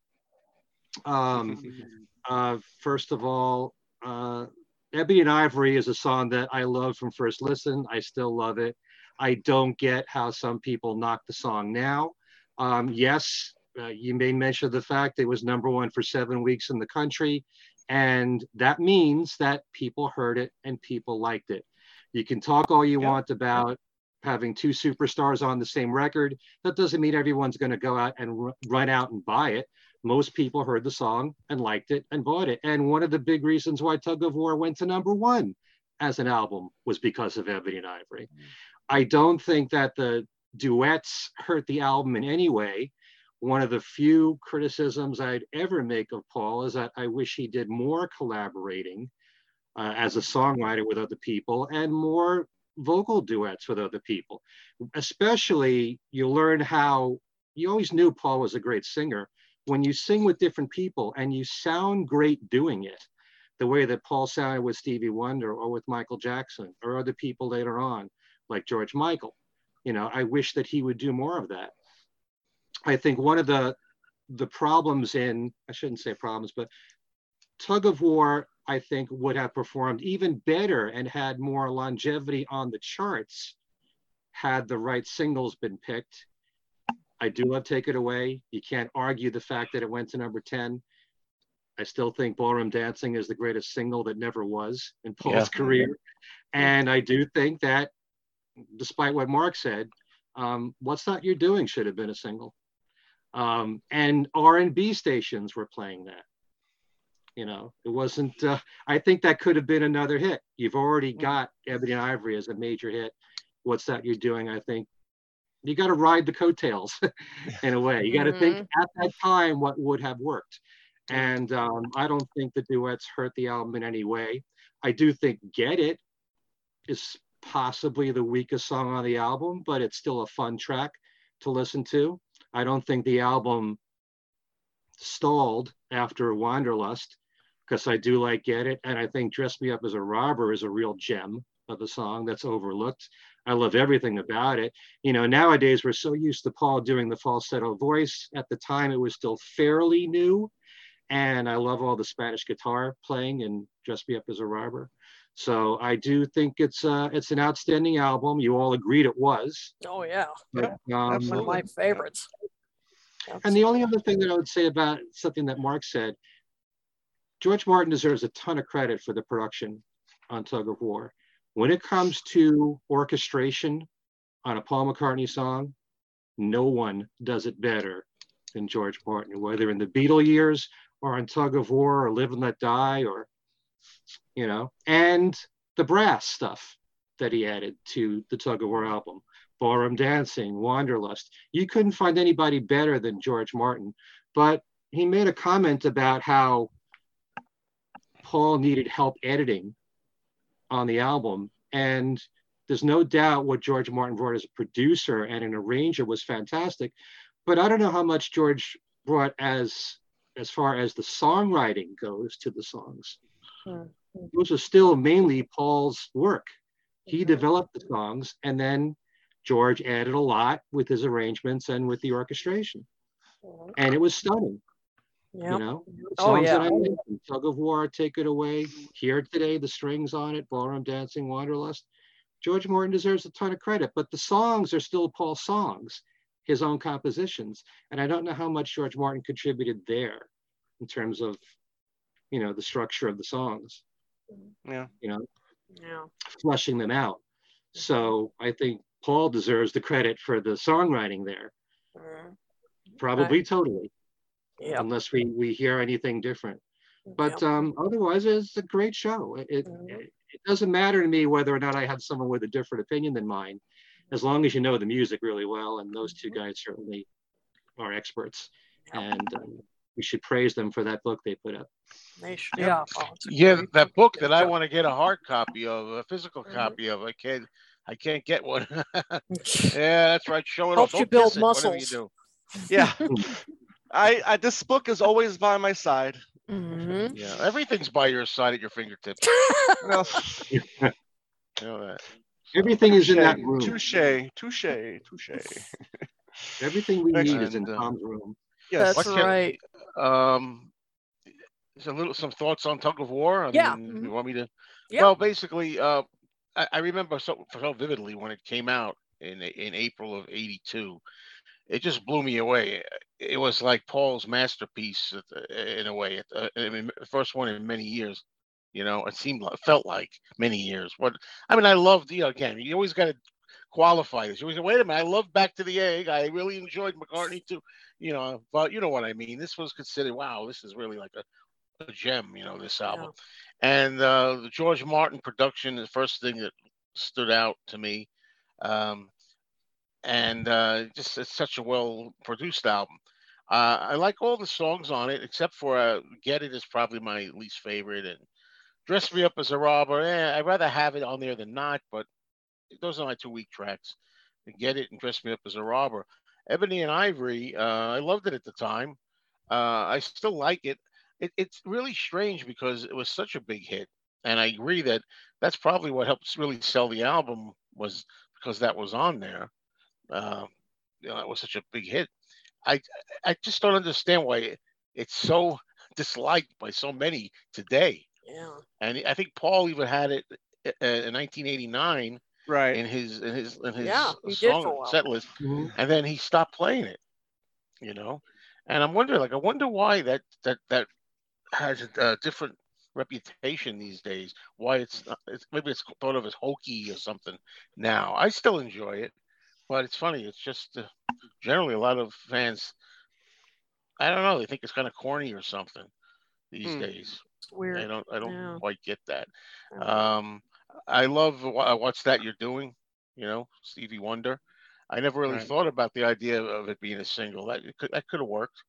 I think it would have been a good idea. But ballroom dancing, I've said for a long time, I agree, is a McCartney single that should have been, that never was, would have done well. I think kind of like how "Don't Let Me Wait Too Long" for George Harrison would have been a Right. good single. For Living in the Material World, never was. And just some other thoughts that I have just jotted down a little. I also think that a lot of people were kind of confused and disoriented from McCartney 2 in 1980. And I think that also helped make Tug of War such a big hit. Not to say it wouldn't have been anyway. I think it would have been. Just, even if it had followed Back to the Egg, I think it would have been just as enjoyable. But I think for some people, it's like, oh, I'm so glad now we're getting more of a conventional kind of McCartney, instead of him experimenting around with ideas and effects and things for McCartney too.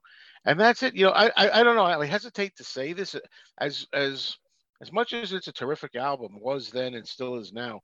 For me, it's something is a little less of it now. I find it wearing off a little. It's not as outstanding to me as it was then. If I was going to make my list, it wouldn't be in my top 5, for example. It wouldn't be too far behind after that, but it wouldn't be my top 5. I don't know why. Just some of the luster went off it over the decades for me. Okay. All right. All right. Well, thanks for sharing your thoughts on Tug of War. So, all right. I guess then that wraps up our latest edition of Talk More Talk. So, we will go around and just let everybody know what we're up to. And before we do, let me just quickly say that you can reach us, of course, on Facebook. Just look up Talk More Talk, a Solo Beatles video cast. You can reach us right here on our YouTube channel, and please subscribe. We're still, we have strong numbers, but we want to get those numbers up. So we need 1 million. We need 1 million. That's right. And we can do it. We can do it, guys. So just hit that subscribe button, and subscribers, they're going up. And so tell your friends, tell fellow Solo fans to check out our channel. You can also hear us on Fab4 Radio. So big thank you to Beatle Ed, who runs many of our other shows on his internet radio station. So thank you to him. Do check us out there. You can find us on Twitter at Talk More Talk 1. That's the number 1. On our webpage at talkmoretalk.com. And of course, you can email us. We always welcome your feedback. And if you have any ideas for future shows, you can let us know that. You just may see one of your ideas on a future episode. Right. So you can email us at talkmoresolotalk@gmail.com.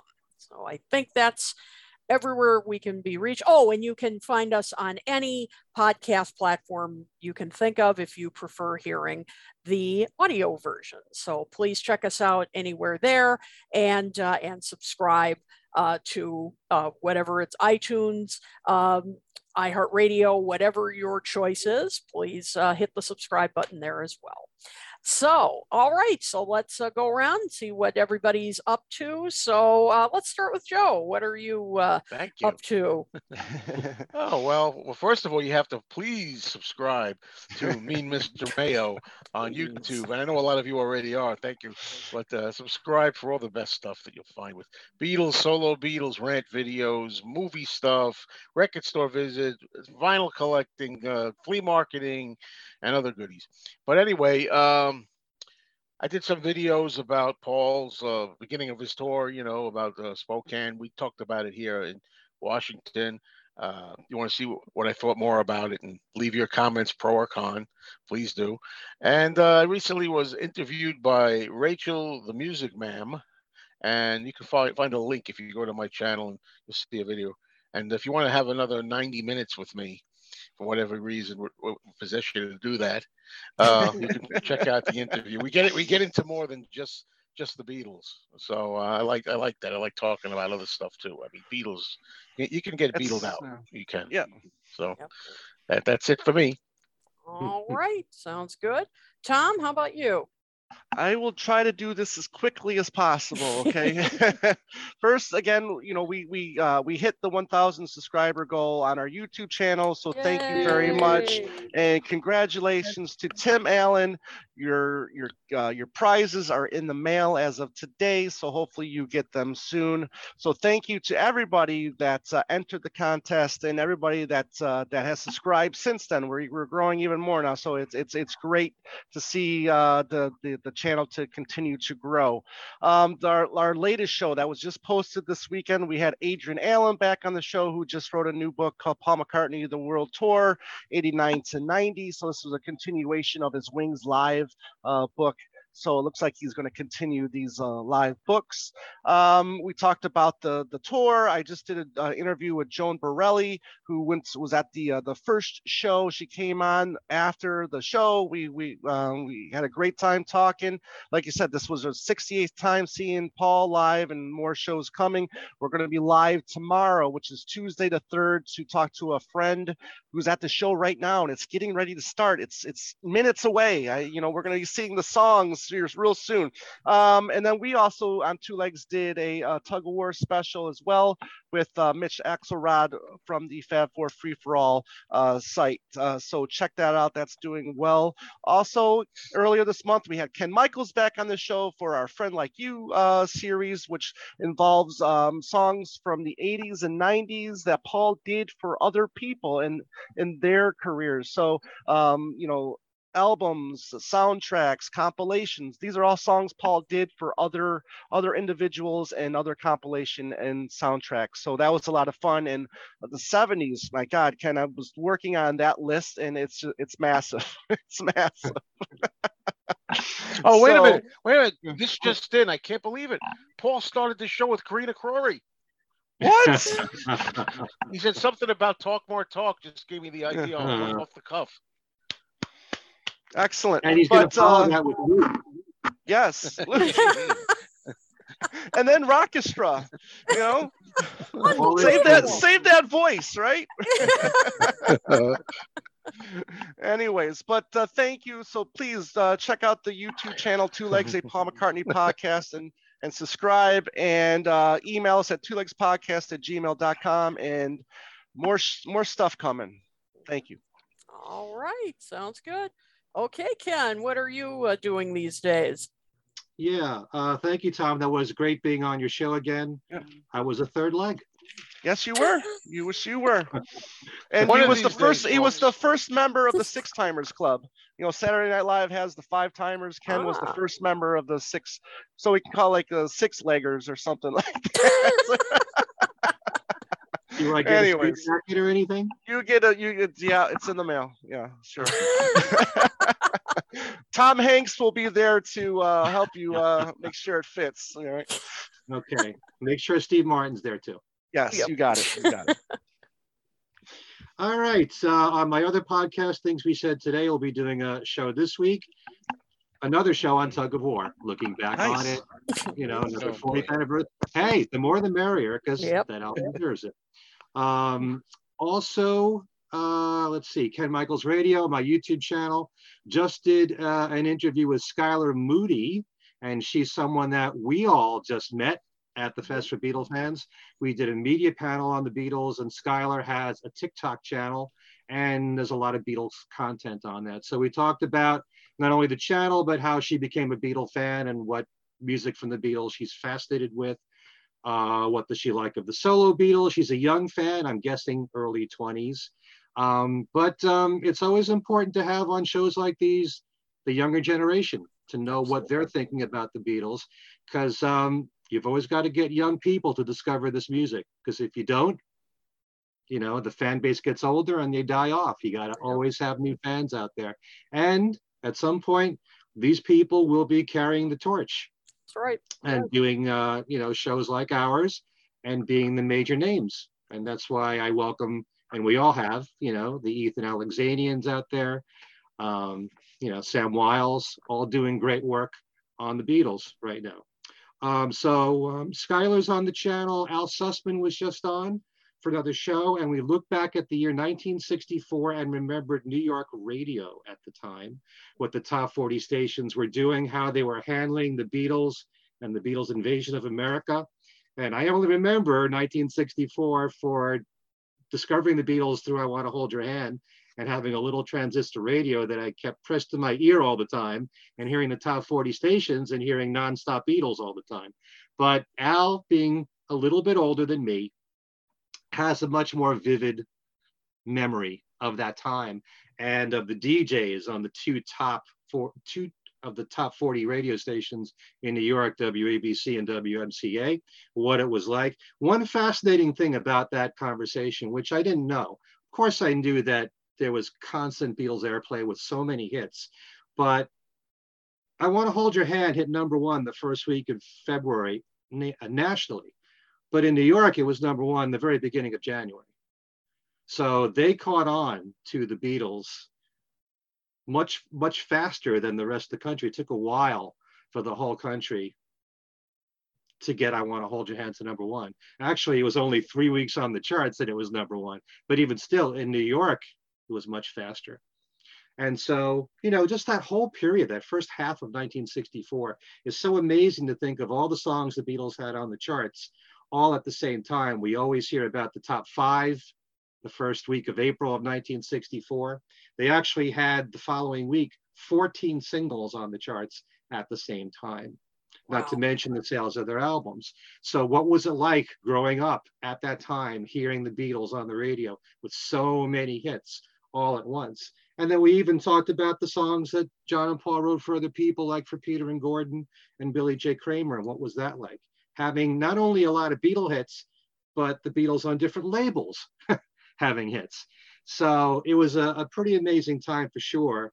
And it was great having Al on. So we did a show on that.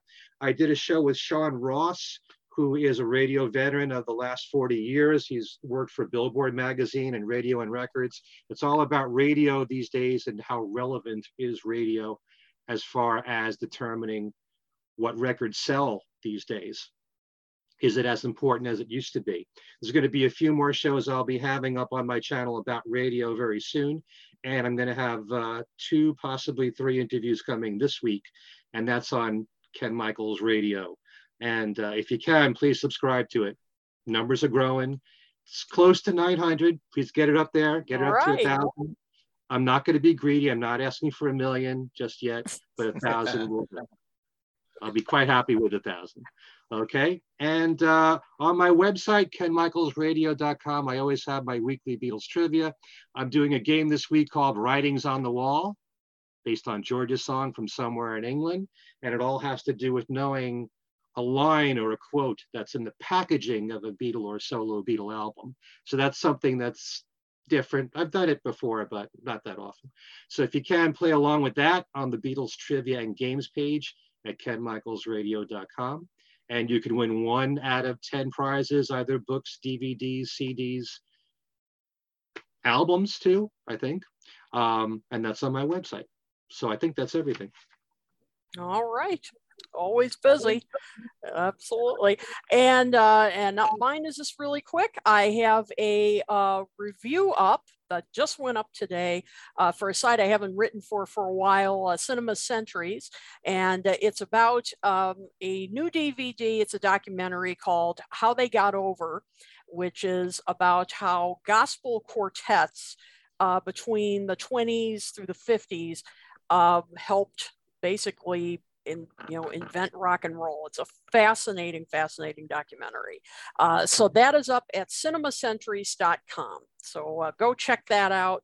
And I think you'll find it an interesting review and hopefully will will inspire you to go check out the documentary. And I have some more reviews hopefully coming very soon. So just head over to my Facebook page and follow me on Twitter at Kid O'Toole, and you will get all the latest as to when my reviews will be going up. So I think that is everything. So this has been a lot of fun. Always a pleasure to spend Monday nights with you guys and with all of you out there. So we look forward to the next episode. So for Tom Hunyadi, Joe Mayo, and Ken Michaels, this is Kid O'Toole saying, nobody told me there'd be days like these. Strange days indeed. Good night, everybody. Good night. Good night. See you next time.